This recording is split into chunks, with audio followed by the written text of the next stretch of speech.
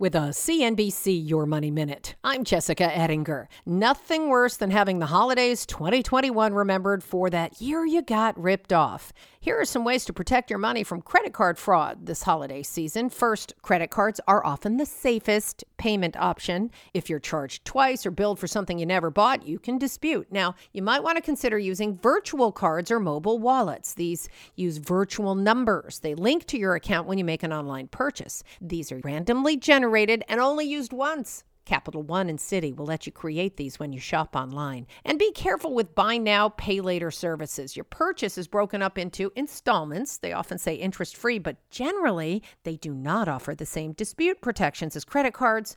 And if you forget a payment or you're late, you're often fined, costing you more than interest on a credit card. Lots more on this at CNBC.com. I'm Jessica Ettinger, CNBC. This podcast is supported by FedEx. Dear small and medium businesses, no one wants happy customers more than you do. So you need a business partner just like you. Like FedEx, who understands your passion for serving your customers because they have the same commitment towards you. That's why FedEx offers you picture proof of delivery, packageless and paperless returns, as well as weekend home delivery to 98% of the U.S. on Saturday and 50% on Sunday. See the FedEx service guide for delivery information. What's more, FedEx Ground is faster to more locations than UPS Ground.